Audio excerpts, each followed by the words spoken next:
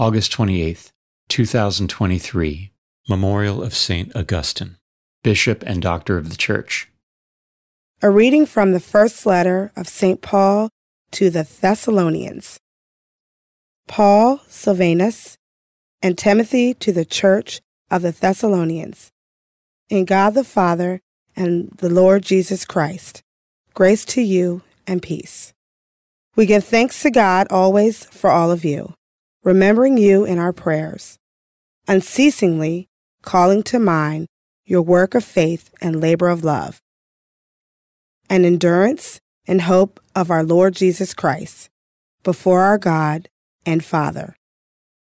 Knowing, brothers and sisters loved by God, how you were chosen. For our gospel did not come to you in word alone, but also in power and in the Holy Spirit and with much conviction. You know what sort of people we were among you for your sake. In every place your faith in God has gone forth, so that we have no need to say anything. For they themselves openly declare about us what sort of reception we have among you, and how you turn to God from idols, to serve the living and true God, and to await his Son from heaven, whom he raised from the dead, Jesus, who delivers us from the coming wrath.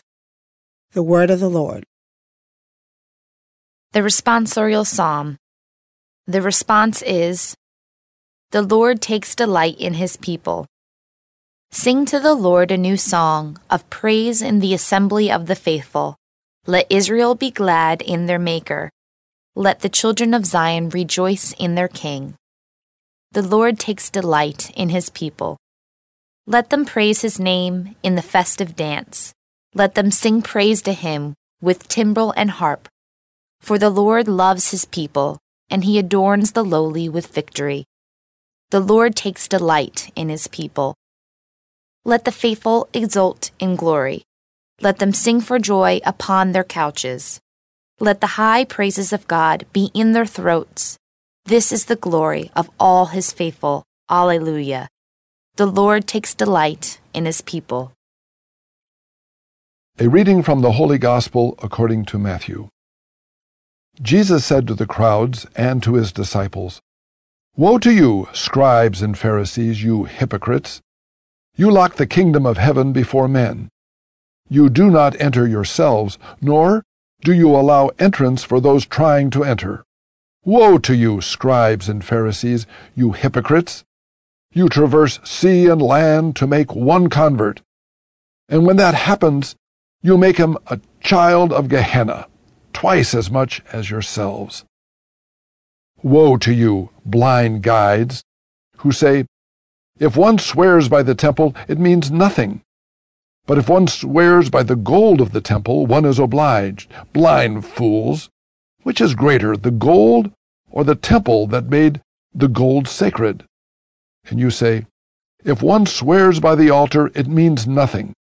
But if one swears by the gift on the altar, one is obliged.' You blind ones! Which is greater, the gift or the altar that makes the gift sacred? One who swears by the altar swears by it and all that is upon it. One who swears by the temple swears by it and by him who dwells in it. One who swears by heaven swears by the throne of God and by him who is seated on it." The Gospel of the Lord.